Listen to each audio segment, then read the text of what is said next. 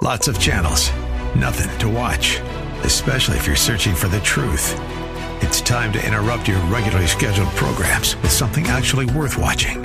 Salem News Channel. Straightforward, unfiltered, with in-depth insight and analysis from the greatest collection of conservative minds like Hugh Hewitt, Mike Gallagher, Sebastian Gorka, and more. Find truth. Watch 24/7 on snc.tv and on Local Now, Channel 525.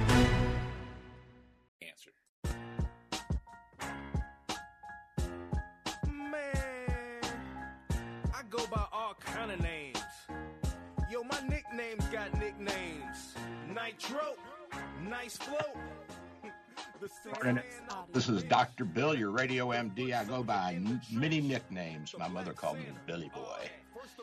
Some other people call me not such nice things, but that's the way it is. So we're doing a show. I got Joe with me. Ken's, I guess he's at the Gasparilla being a pirate. For those of you who don't know about Gasparilla, that's sort of like our Mardi Gras here in the Tampa Bay area. And it has to do with, of course, Gasparilla with pirates and arg. So I'm happy for him. I hope he has fun. He said he's going to be on a float. Is that true, Joe? I mean, I don't know if that's true, but I am 100% down with spreading that rumor. There you go. So this just in from, well, not just in, it just reported in our press, but from last September, drinking 2 to 3 cups of coffee, including ground, instant, or decaffeinated coffee, is now associated with a decrease in new cardiovascular, heart diseases and death compared with avoiding coffee. And this is from the UK Biobank. So that's pretty cool. I've been saying for years that we're going overboard with this don't drink coffee. And we tell a lot of our patients that, we've told a lot of our patients that over the years who have high blood pressure or heart rhythm disturbances. Now, ground and instant coffee, but not decaf, actually decrease new onset rhythm disturbances like atrial fibrillation and palpitations. Go figure. It goes back and forth, but I think this hysteria over coffee over the years has just been kind of stupid, really. But what are you going to do? You got to go with the flow, man. You got to go with the flow. Now, we've got Tyree Nichols up there in Memphis who was killed, and Joe and I were talking about that. He was 29 years old, and his mother said he was a good boy. He was living with his mother and I guess his stepfather. His mother, Rovon Wells, said he liked to skateboard, and I guess he had a young son, but I don't know if he was living with that son. I doubt it. And we saw the videos of the police who really went overboard. I mean, they're going to prison, that for sure. We have to look at this in light of putting some restrictions and dampers not only on the police but on our own actions and interactions. And we can say, well, we don't know the whole story, what this guy really did and what went on before and after. And I think that regardless of what happened, once he's down, he's down. You don't do anything else. You cuff him, put him in the back of the car. I did have one deputy sheriff in my practice years ago, and I don't know if you remember this, guys, but there was an episode where he actually put this perp in the car, young man, and I guess the guy was giving him lip, so he shot him in the stomach while he was handcuffed in the back of his cruiser.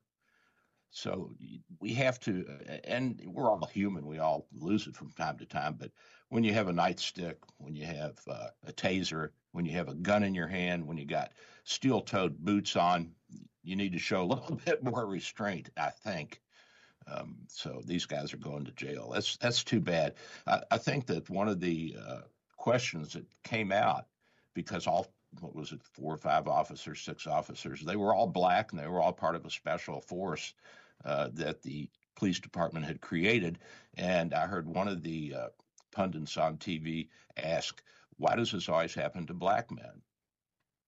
And I think that that's worth discussing, because we have to put it into the context of how black Americans were treated and how they were cast into lower socioeconomic situations by virtue of having been brought here in slavery. And so it takes time to get over this sort of societal ill, and it takes time to absorb a former slave population. But we're doing it. I have 2 employees now whose parents are white and black. They're mixed, and so it's going to take a little bit more time. But let's face it, though, still, for whatever reasons, the crime is higher in the young black male community. That still doesn't give you the right to beat the crap out of somebody. So we need to see some justice here, but more importantly, we need some civilian oversight boards that look at the police, that have the power to discipline bad actors in the police department and to fire them. But there's very few jurisdictions that will allow that, because they say, well, you don't know what it is to be a policeman, and doctors don't police themselves, so why should we? Well, actually, doctors do police themselves, so why should we? Well, actually, we don't. We've got layers and layers of people. The utilization review people are nurses and administrators. The quality assurance are nurses and administrators. The state board, although it's composed of physicians at the council level, everybody underneath they're secretaries, they're nurses, they're lawyers. And we just do not have a situation where we are free to oversight ourselves. We don't do it. So I think the police need to wake up and realize that they need some oversight too. This is not a free for all, nor should it be. Nobody should be allowed to do whatever they want to do. You know what I'm saying? And so I think it's important that we push for some oversight committees to look at the misbehavior and bad acts of the police. I'd include the FBI in that too. I think that especially when we see what they have been doing by entering into politics and putting out false information about candidates and politicos that they don't like. This is just wrong. They should not be involved in that. We should have a civilian overview of the police, of the FBI as well. So that's my little blurb on that. Meanwhile, up in Haines City, Polk County, or over, I should say, that's east of me, I do believe, isn't it, Joe? That is correct, yes. The police chief up there issued a little warning to would-be criminals that in Florida, if you go into somebody's home, expect to possibly be shot. And apparently 2 burglars were in a guy's home, and he came in and he pulled his gun and he started firing. He hit one of them, and the other one ran away. I guess they're looking for him, or they've caught him. This was a day or 2 ago. And the police chief said, what do you expect? They're committing an unlawful act in somebody's private property. They're entering the home with malintent. So there's going to be repercussions. And he warned people, and I guess this is especially true in Polk County, a lot of us are armed. And I don't have a problem with that as long as there's legitimate oversight, waiting periods and background checks and all that. And the chief is Chief Gorick. So he responded to that. And I think it's important to realize that if you are carrying a gun legally with a permit, and you're in your own home and you're being assaulted or robbed or whatever, you got the right to shoot. That's I think that goes back to Old English law. That goes back thousands of years. Self-preservation is the first law. If you don't get that one down, as I've said over and over, you ain't going to make it. You got to think of self-preservation, and that's important. Well, down in Jackson, Mississippi, apparently they're having problems with their water system. There's a water crisis, and they're going to have to turn off the water intermittently.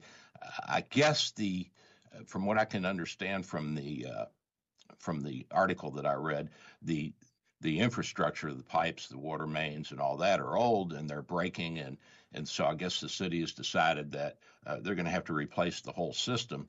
Well, of course, if they do that, there's going to be times when the water will be off, and I think that the press is probably making this more dramatic than it is, but I understand that they're losing population. They've lost 10% of their population in the past several years, and the city fathers are blaming this on the water problem in the city.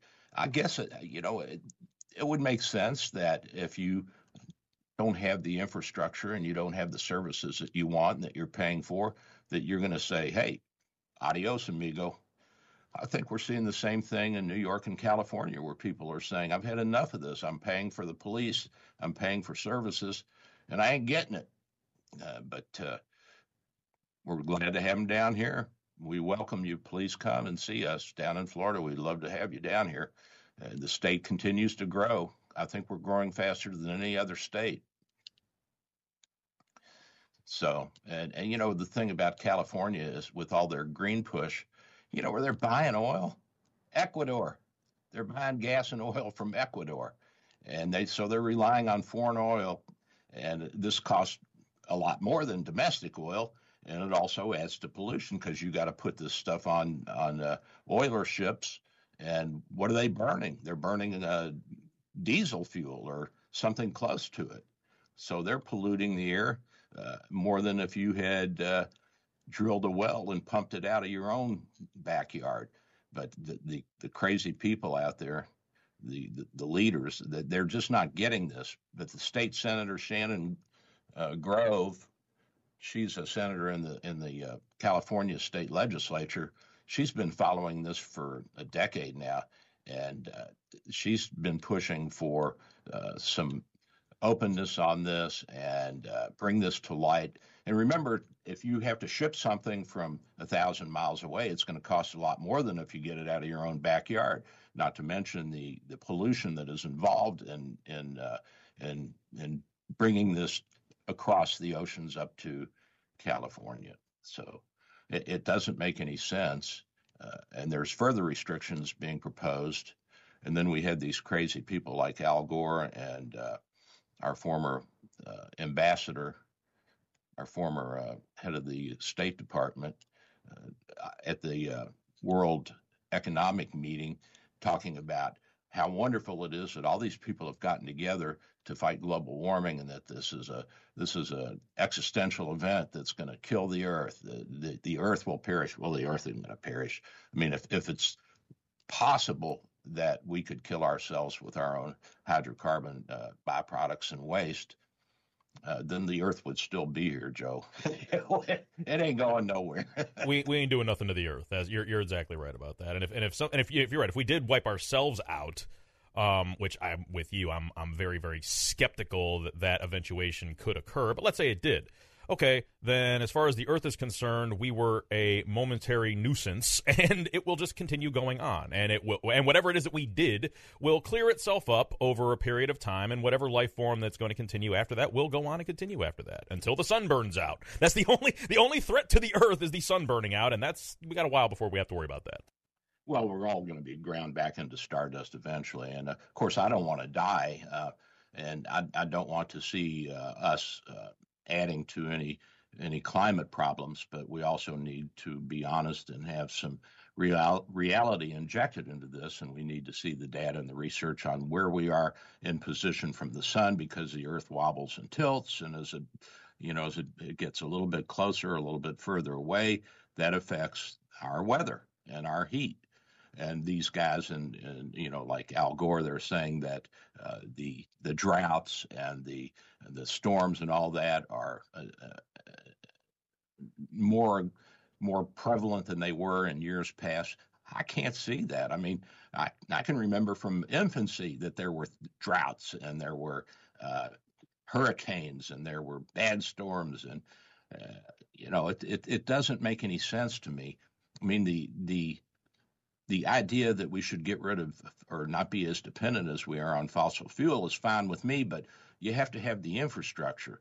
I bought an electric car. I've told you guys this, and you have to really plan if you're going to drive any distance, because you have to know where the charging stations are. You have to know if there's a spot that's available, and there are some apps that have that now.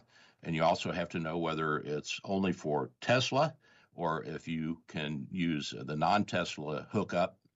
What I did is I went out and bought the adapter so I could hook up to the Teslas. But I did that after we drove over to Cape Coral and the Space Coast, because I realized that when we parked in some areas, the charging stations that we had found on the apps were only for Tesla. So you got to have the infrastructure. And in the meantime, what do? Do we stop everything? Do we stop production? Do we stop shipping? Do we stop driving our cars to work? How are we going to get to work? I mean, I don't have a problem with making kids walk to school and having families move closer to their school so that they locate near to where their resources are. But what if some guy works up in Pasco County and his wife wants to live down here in Pinellas so the kids can go to a certain public school that she likes and she's comfortable with? Well, you got a problem then. You're going to have a guy driving an hour each way to get up to work. And that, of course, is going to burn oil. And even if you have the kids walking to school, which I think would be healthier for the kids, it's still going to be a logistical problem because of the way our society has evolved in terms of the workforce and the decentralization of a lot of the services. So it's a problem. And, the biggest example of this is the bird flu, the avian flu that's killing off all the chickens. And on top of that, you have this dramatic increase in the cost of shipping and the cost of feed and the cost of manpower and labor in the farms. And so guess what? We got an egg shortage. And the prices have doubled. Can you believe that? They have doubled in a year. My wife was shopping yesterday. She couldn't find any at Sam's Club. They had no eggs at Sam's Club. They were out. So she went to Publix up the street from us here, and she said it was $9 a dozen. And last year at Publix, it was $5 a dozen. So we have to inject some reasonableness into the formula here. And I don't have a problem, again, with going to all electric cars. But how are you going to generate the electricity for electric cars? You're not going to be able to do it with the solar and the wind. That ain't going to work. It's just not. Maybe in the future when they become more efficient and the storage of electricity becomes more efficient, but there's still only about 10 to 20% efficiency compared to 40 to 50% for a coal or gas burning power plant. So I know what the answer is, but I don't know how to implement it, if you understand what I'm saying. So there's a problem there. We'll have to see what happens. And I think that as far as the egg shortage goes, we'll have to solve that sooner rather than later, because guess what, Joe? That's my only source of protein. Yeah, it's an issue. I mean, that's one of the staples, right? I mean, there's bread, milk, eggs. I mean, that there doesn't seem like there should be a good reason for that sort of a spike for something that's as basic as eggs, which come from chickens. Which, what are we talking about here? Well, we're talking about multifactorial, again, the avian flu and the supply chain crisis and the increased cost of gas and oil and diesel and manpower, labor, all this talk about minimum wage. Well, I said before the Democrats took over with Joe Biden and all this wanting a minimum wage.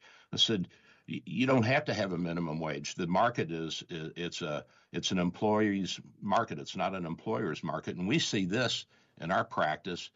If we don't pay the women what they want, they'll go somewhere else, because we were paying them $12 to $15 10 years ago, and now we're up to $20 to $25, and the minimum wage is still below $12. So it doesn't make any sense to demand minimum wage. Let the market work it out, and it will. Well, in truth, it's always been like that. And the notion, this has always been the problem with sort of the whole minimum wage argument as far as I'm concerned, is that the cost of doing business is the cost of doing business, and it's not something that somebody just decides, okay, I'm going to pay this much to do. Like, the amount that you have to pay in order to run a business is what it is based on the marketplace, and employees, labor, that's all part of the marketplace. So yeah. So I mean, if you have an amount of your overhead, the amount that you can put into the business that you're running, that is apportioned for labor, and then that amount is then increased for no reason that has anything to do with the marketplace. It just gets, politically, it gets raised. Well, what are you going to do about that? This is kind of the point. You mentioned, we'll just say $12 an hour. And look, I got nothing against anybody that does anything, right? Like, whatever you do, whatever you're making, I'm all for it. I'm just talking about the reality of the situation. The reality of the situation is, if my business model calls for a plan that pays a certain amount for a particular job that gets done, and then I'm told that has to now increase by whatever. If it's 20%, if it's 10, whatever it is, that increase is something that I'm now going to have to do something about. And the way that I'm going to do what I'm going to do about that is usually one of a couple of different options. I'm either going to stop doing that business because it's no longer profitable to do it, and you can hate profit, but there's no reason for anybody else to do business. There's no reason for anybody to get in business except for to obtain a profit. Period. Point blank. That's the way of the world. You don't go to work unless you're going to get paid. Well, neither does anybody else. That's just the way it is.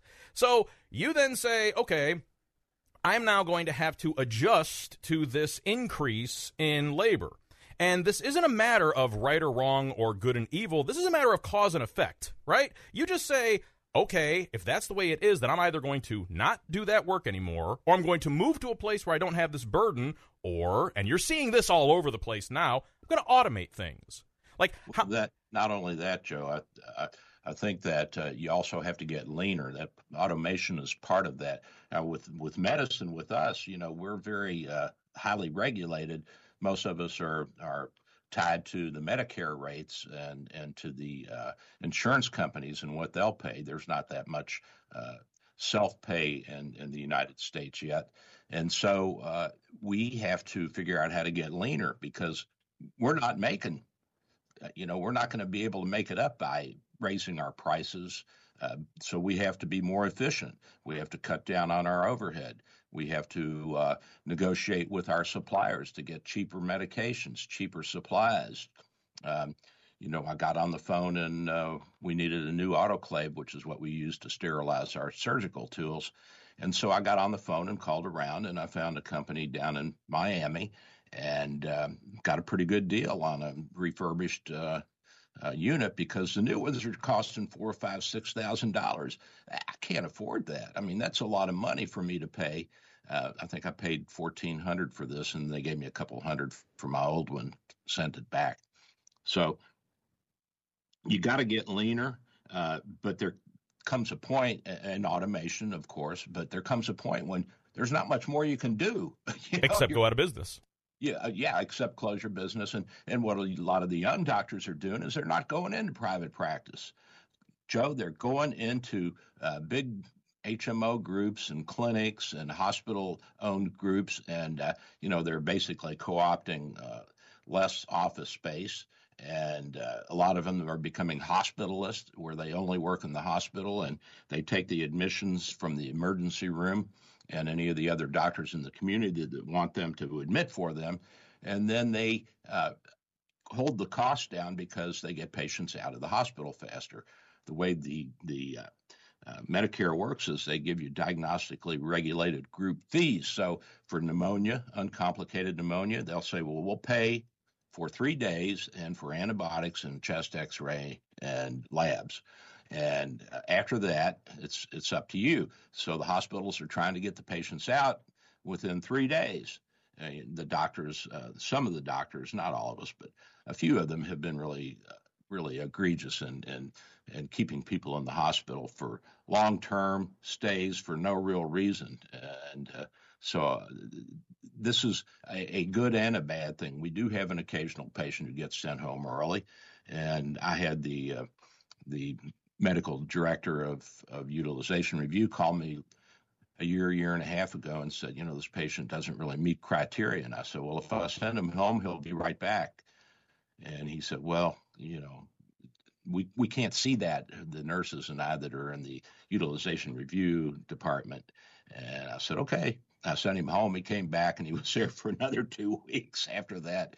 But these are part of the pains of growing into this new society that we're creating. We have to remember too that the pandemic has really altered the workplace, and the increase in immigration, illegal and legal, is in part because of the demand for more laborers. We've seen a lot of people who during the pandemic realized they didn't want to work that hard anymore. And they realized that they can make more money by being free agents rather than being on staff at the hospital. They could be traveling nurses or whatever. And of course, this also breeds problems like fraud. And we had that situation in South Florida over in the Miami area where 7,600 fraudulent nursing degrees were sold.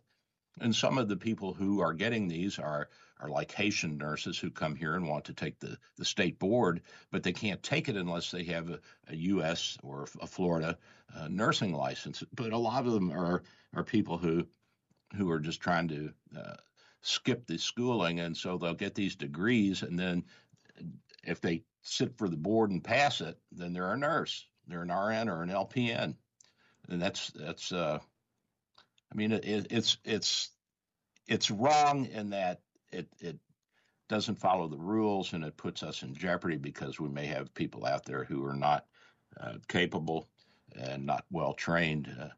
But I think 25 or 30 people are going to prison over this, and I guess it's big business. So we see that, and we see other problems that are arising. How do we handle this? Well, I think that we have to go back to some basic structure, and otherwise we're just going to have chaos and anarchy. And we have to remember that without rules and regs and laws, there are people in our society who will not behave appropriately. They're not going to do what they're supposed to do. And it's just like little kids. My son didn't want to go to school. I didn't care. Get out of bed. Go to school.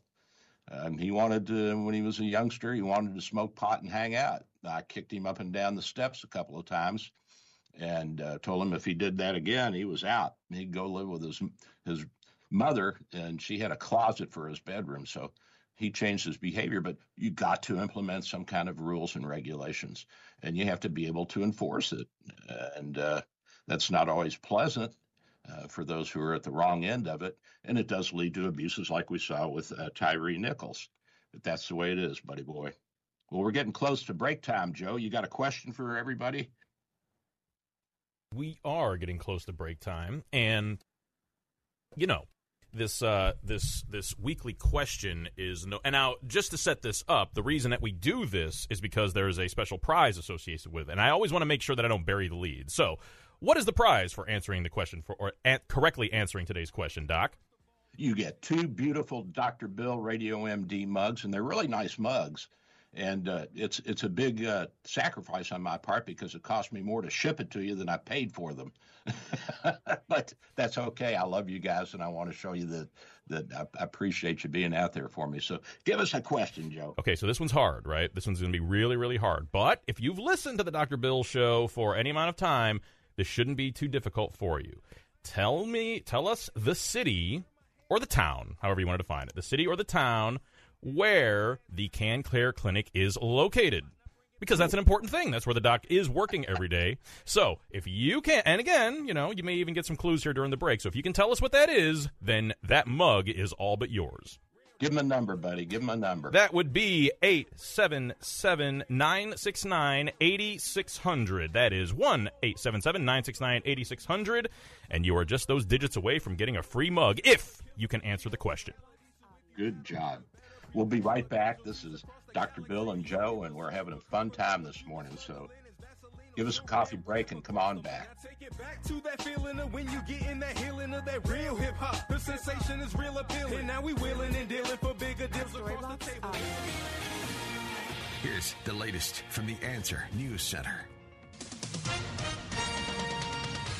With SRN News, I am Michael Harrington in Washington. He's off and running. Former President Donald Trump kicking off his 2024 White House bid with stops Saturday in New Hampshire and South Carolina. The appearances in the early voting states mark the first campaign event since Mr. Trump officially announced he's getting into the race about 2 months ago. They also come at a critical point as rivals prepare their own expected challenges. It's been leaked that Florida Governor Ron DeSantis is formally doing an exploration of a chance to run for president in 2024. Amazon is ending free grocery delivery for Prime members on orders less than $150. It says customers who get their groceries delivered from Amazon Fresh and pay less than $150 will be charged between $4 and $10. And federal prosecutors trying to prohibit former FTX founder Sam Bankman-Fried from privately contacting current and former employees and tampering with witnesses. This is SRN News. This is AM 860, The Answer. Listen on our website, theanswertampa.com, 93.7 FM, W229DJ Dunedin, by downloading The Answer Tampa app or on TuneIn or Odyssey. Dr. Bill for Bay Area Medical, located at 6399 38th Avenue North in St. Pete, 727-384-6411, 727-384-6411. Full-service clinic with X-ray, heart imaging, ultrasound, stress testing, and minor surgery. We provide quality health care in a warm and friendly atmosphere. We are multilingual, well-trained, and certified. Most American insurance and new patients accepted. Bay Area Medical, home of Can Care, 727-384-6411, 727-384-6411. Dr. Bill here. With social distancing and sheltering in place, telemedicine is here. Bay Area Medical, home of Can Care Clinic offers telemedicine for new and established patients. You can see me without an in-office visit. Schedule an appointment at 727-384-6411, 727-384-6411. When it's time for your appointment, type this web address into your cell phone or computer web browser, doxy.me/Bay Area Med. A cell phone works well and is all you really need. For computers, you need a web camera and speakers. We'll give you this address when you call for your appointment. We accept most insurances and travel insurances. Canadians and visitors, please call your travel insurance company for an authorization number prior to the visit. Copays and deductibles apply. Self-pay rates are available. Just ask. We accept credit cards, PayPal, and Stripe. 727-384-6411, 727-384-6411. Dr. Bill here. My friends at St. Pete MRI and Sleep Diagnostics are your best choice for state-of-the-art MRI, CT, and sleep studies. Quality unsurpassed. 25 years experience makes St. Pete MRI my go-to imaging center. Self-pay rates are competitive and out-of-pocket cost a fraction of a hospital. Conveniently accessible from both sides of the bay at 750 94th Avenue North, St. Pete, near the Gandhi. 727-577-2220, 727-577-2220. The latest from AccuWeather at the top and bottom of the hour. Only on AM 860, The Answer. Today we'll have sunshine and a high 65. Tonight, clear skies and a low 47. Tomorrow, partly sunny with a high 73. Tomorrow night, mostly cloudy with a low 62. Sunday, partly sunny and warm with a high 83. Get your weather news when and how you want it, wherever you are. Download our free app or visit AccuWeather.com. With your AccuWeather forecast, I'm Garrett Beck on AM 860, The Answer.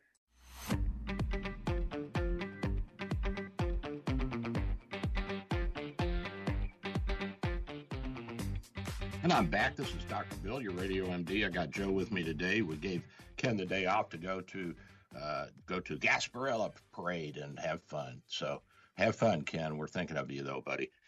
So we have talked about a number of things early in the show, in the first half of the show, and now we're back. And I got to tell you, I see a lot of Canadians in the winter, as you know, Joe. We advertise for Canadians and travelers, and we accept travel insurance. And we even sponsored for years Prior Smith, who did the Canada Calling news show. I don't know if he's going to do that this year or not. He is doing it, actually. It's on every day at 10 o'clock, Monday through Friday. Good for him. I hope he does well with it. Now, the thing about seeing the Canadians, it's just so striking what a disparity there is between their healthcare system and our healthcare system. And there's so much misinformation out there on both sides of the border about what a horrible system we have and people dying in the streets because nobody will take care of them. Of course, that's a bunch of baloney. People are dying in the streets because they're drunks or they're passing out and after doing drugs and not breathing. Fentanyl and psychiatric illnesses and all kinds of problems that keep people out on the street. But if they come to the ER, we take care of them and we admit them to the hospital and they get the same care as everybody else. The big problem is the follow-up as well as the pre-existing alcohol, drug, and psychiatric conditions. But, we don't seem to have the willpower to change that right now. However, with the Canadians, they can't get care. They don't. They wait months and even a year or two to get a hip done. The doctors, most of the doctors are GPs, family practitioners, and I'm not sure that all of their diagnostic skills are up to snuff. And I had a guy come in, nice guy, I'd say he's in his late 40s, early 50s, Canadian, French Canadian. That was fun. I'm translating back and forth using Google Translate and trying to practice my French at the same time. And this guy had complaints that he had been gaining weight, increasing shortness of breath with activity, fatigue, and symptoms of congestive heart failure. So congestive heart failure is when the heart fails to adequately pump blood to the body, and then you end up with blood backing up into the heart, and it stretches the heart. And of course, as the heart muscle stretches, it becomes less efficient, and it's a vicious cycle. And so I said, well, let's take a look. We did a chest X-ray. He was in heart failure. Echocardiogram showed that he was at about 25 to 30% ejection fraction, which is severe decrease in the amount of blood you squeeze out with each heartbeat. So let's say your left ventricle, the pumping chamber, fills up with 100 cc's of blood in each cycle, and you pump out 60 with each squeeze, then you have a 60% ejection fraction. 55 is considered low normal, and below that is abnormal. So he's down in the 25 to 30% range, and he's got a big problem. And how on earth he got missed by his doctors in Canada, I don't know. But I hear this from the Canadians all the time, Joe, that their doctors are retiring. They can't get in to see anybody. I had another lady come in, and she waited a year and a half to see a neurologist. A year and a half. Now, I'm sure that if you're in a crisis and you get taken to the ER, that the triage nurse will get you to the front of the line. But I have had numbers and numbers of people and patients tell me that if they go to the ER and they need to be admitted, and especially in the winter when it's busy, they may be in the hallway on a gurney for 2 days. We have a little bit of that here, but not because we don't have the doctors and the infrastructures, or the beds. We have enough beds. We don't have enough nurses. We don't have enough staff. And that goes back to what we were talking about earlier, which is the workforce crisis and the demand for more money. And a lot of these nurses are saying, you know what, this isn't worth it. I'm going to be a traveling nurse, and they'll work 3 days a week and make just as much money as if they worked 5 or 6 days a week, because they get paid more by the agencies. Right. It's like I said earlier with the minimum wage discussion, but it's applicable here too. I mean, this isn't a matter of right or wrong or good or evil. It's cause and effect. If you introduce these conditions that make it attractive for people to not have to work as hard to do as well for themselves financially because of stupid regulations or what, and maybe that's stupid. Point is, if they're burdensome, if they take away from, I mean, what are most people that get into these professions motivated by? They want to help people, right? I mean, that's usually the starting block of all of this. And listening to you kind of describe how you're trying to run your business and all this stuff that you have to juggle. Why did you do all of this? Because you wanted to help people. And look at all of these hoops you have to jump through to help people. So if you create that sort of a series of conditions, and people say, okay, fine, I'm not going to deal with this because it is too cumbersome, then what do you expect? And then you can pat yourself on the back for having a quote-unquote, free medical system. But if you can't get care, what good is it? If you're dying while you're waiting for the care, then did you really solve anything? And they pay way more than we do. Of course, nothing's free. They say we don't pay, ours is free. And the more enlightened Canadians and the accountants that come down from Canada. They say, "Are you kidding? Our taxes? They pay federal taxes. They pay provincial. They have a provincial value-added tax that's anywhere from 8 to 15%, depending on which province you're in. And so they're probably paying 25, 30% of their income just for health care. That's free, right? That's free. No, it's not free. Well, that's the point. Is that, like I said earlier, you're not going to go to work for free. And neither is anybody else, right? There's got to be a stimulus for us to get out of bed in the morning. First of all, we have to have enough ego strength to say, you know what, I'm of some value to society, even if I'm a ditch digger.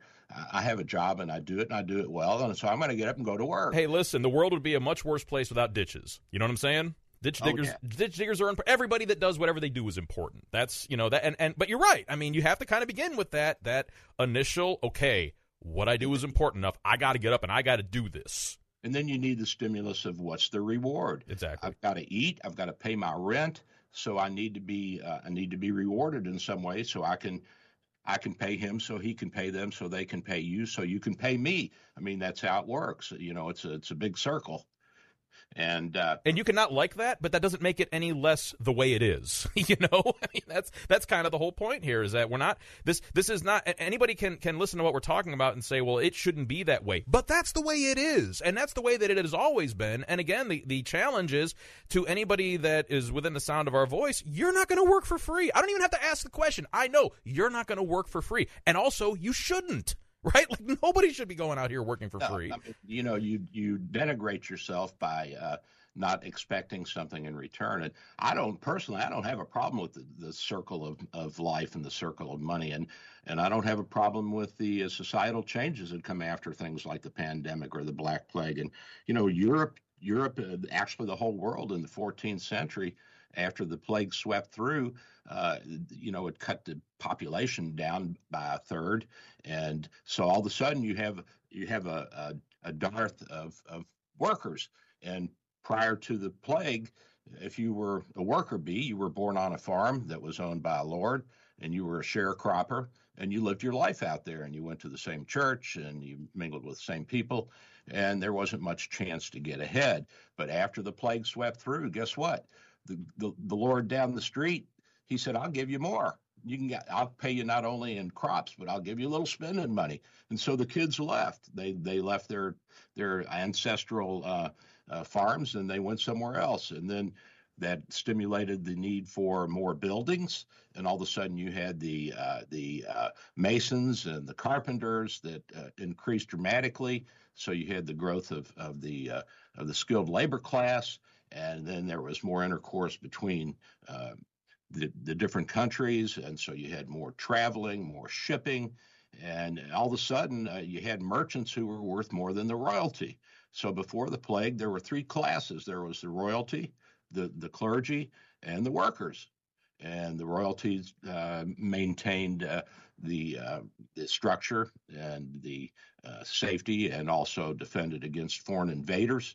And then the clergy gave you spiritual and intellectual guidance. That's where you learned to read. You read it out of a Bible. And they were also a social circle area, so everything revolved around the church. But these kids, and it also changed the whole nature of and way that people looked at religion. Because before the plague, people said, well, it's God's doing that. We've been bad, or, we deserve this, or something like that. And the kids who watched this whole thing and survived, they said, wait a minute, Sister Mary Holywater died. She was a nice person. King Richard the 15th died, and he was a great guy who'd never hurt anybody. And he fought for us and saved us from the Anglo-Saxons or the Huns or whatever. And they said, wait a minute, this whole religious thing, something's wrong here. All of a sudden you have the Protestant Revolution. You have a complete change in the way people looked at religion. And people started to say, I don't think the Bible really says that. I think the Bible says something else. So then you had the idea that you could interpret the Bible or whatever document you were reading the way you wanted to. So I think that the pandemic has done the same thing. And in many ways, the labor force has changed. And I think in many ways, outlook towards religion is changing too. And I don't personally have a problem with people being spiritual. I think it's a good thing. I think that churches offer a lot of benefit to people and to families and to communities. It gives you a structure around which you can circulate.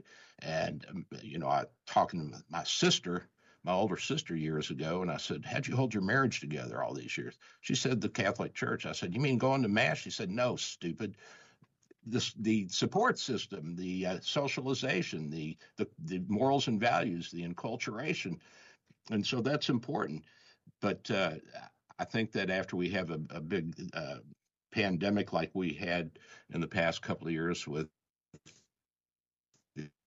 these people question, and certainly we are able to do much more than people were 1,000 years ago, and the morals and values have changed. But you got to remember, Joe, that our ability to create a new disease, a new life form, I mean, that would be unimaginable. That would only be God's domain 1,000 years ago. And here we are with this virus that was made in the lab in Wuhan. I mean, it's pretty. We have to rethink, but we still have to be spiritual. We have to have a sense of something greater than ourselves that is up there or down there or wherever they are. Yeah, well, I mean, that's what you just actually described is the formation of the Star of David. You may not know this, but the Star of David is the kind of the emblem of the Jewish religion, which it's kind of like the Christian cross in many ways. It signifies, and what it actually means. I learned this from a rabbi years ago. It's two triangles that are inverted, right? One's on top of the other. One of them is signifying the point that starts at the bottom and moves to the top is indicating that the world is always changing, right? From the beginning of time up until now, the world is constantly changing, constantly evolving, constantly growing and becoming something more. But at the same time, you have the other triangle that is constantly pointing up. And what that is saying is that even though the world is always changing, God is always there. Now, the way that they interpret it versus the way that the Christians like myself interpret it, can be a little bit different. But that is exactly what you just said. We are always evolving. We are always changing. But at the same time, there is always that connection. There's always those things about humanity and people that make them the same throughout all of the epochs. And there's always going to be, for example, corruption. There's always going to be jealousy. There's always going to be ambition. There's always going to be goodness. There's always going to be evil. All of those things are always going to exist. But they can all exist within the rubric of today we're walking around with these little rectangles that have every bit of information human beings have ever derived at your fingertips for basically free. And yet, how much knowledge is there actually permeating around out there in the world, even though we have access to all of it? And I say that, I mean, you talk about what we could have, what people could imagine we could have been able to do a couple hundred years ago. Think about what we have now that we didn't have 40 years ago. And I'm talking about not just the internet, although that's pretty major. Think about things like DNA. That's a relatively new phenomenon when you think about the human experience. The idea that there can be an identifier in your system that can prove crimes and other things. That's not the only thing it's used for, but think about the way that has revolutionized things like criminology and so I mean these are all things that were unimaginable not that long ago. Yet here we are. And on top of all of that, are we the sort of people that have this special ability to deal with all this new stuff that we have? I think that's another question that we have to ask ourselves. Well, I think that anytime you have changes and discoveries in science, there's going to be periods of adjustment. And for instance, gunpowder, it certainly changed the way war is conducted. It changed construction. It changed mining. It changed so many things. And it took time for people to adjust because initially they were afraid and they said, well, this is going to be the end of our world because now the Saxons or whoever can come in and blow all our city walls down and our houses up and then we won't have anything. But, we adjust. Same way with the nuclear bomb. Everybody was so scared in the 50s and 60s and 70s that we were going to have a nuclear holocaust and we'd all be dead. We haven't had one yet. So I think that one of the most amazing things, though, is not only the discovery of DNA by Watson and Crick, but also our learning how to manipulate it and create viruses like the COVID. And although that virus was already there, we did create a new strain of it by manipulating the genetics. So we're getting closer and closer to being able to essentially create life. And so then we have to ask ourselves, well, I thought that was God's domain. Not necessarily. I mean, there's certainly a lot of things that we're going to discover and put to use in the near future that are going to amaze and awe, and there'll have to be adjustments, and we'll have to think about the ethics and morals of what we're doing. And I think that's one of the big calls that has gone up over this COVID viruses. How does this happen? Who's overseeing this? And there we are. We're back to the original topic this morning, which is oversight. We got oversight of the police. We need oversight of our doctors. We need oversight of our researchers. We need oversight of our international communities that are collaborating to do things like produce gain-of-function viruses in the lab. So we need something in place that kind of puts the screws on that and tightens it up when it's out of control. How we do that? Well, we have our national governments, but we have an international semi-governing body with the United Nations, but that's not strong enough. Well, we'll see what happens. And speaking of China, did you hear where this Air Force general predicted that we'd be at war with China in 2025? Did you hear about that? I was shocked. I have not, no. Mike Minahan, head of the Mobility Command, in a memo to his superiors or whatever, but he said, we got to start preparing because we're going to be at war with China. The Chinese are going to invade Taiwan, and we're going to respond. So hopefully we can keep that conflict over there or avoid it altogether. But that's a little bit on the iffy side. I don't think it would go nuclear because the Chinese would certainly not make it. We have 1,000 times or 100 times more nuclear weapons than they do. But it would certainly be a big deal.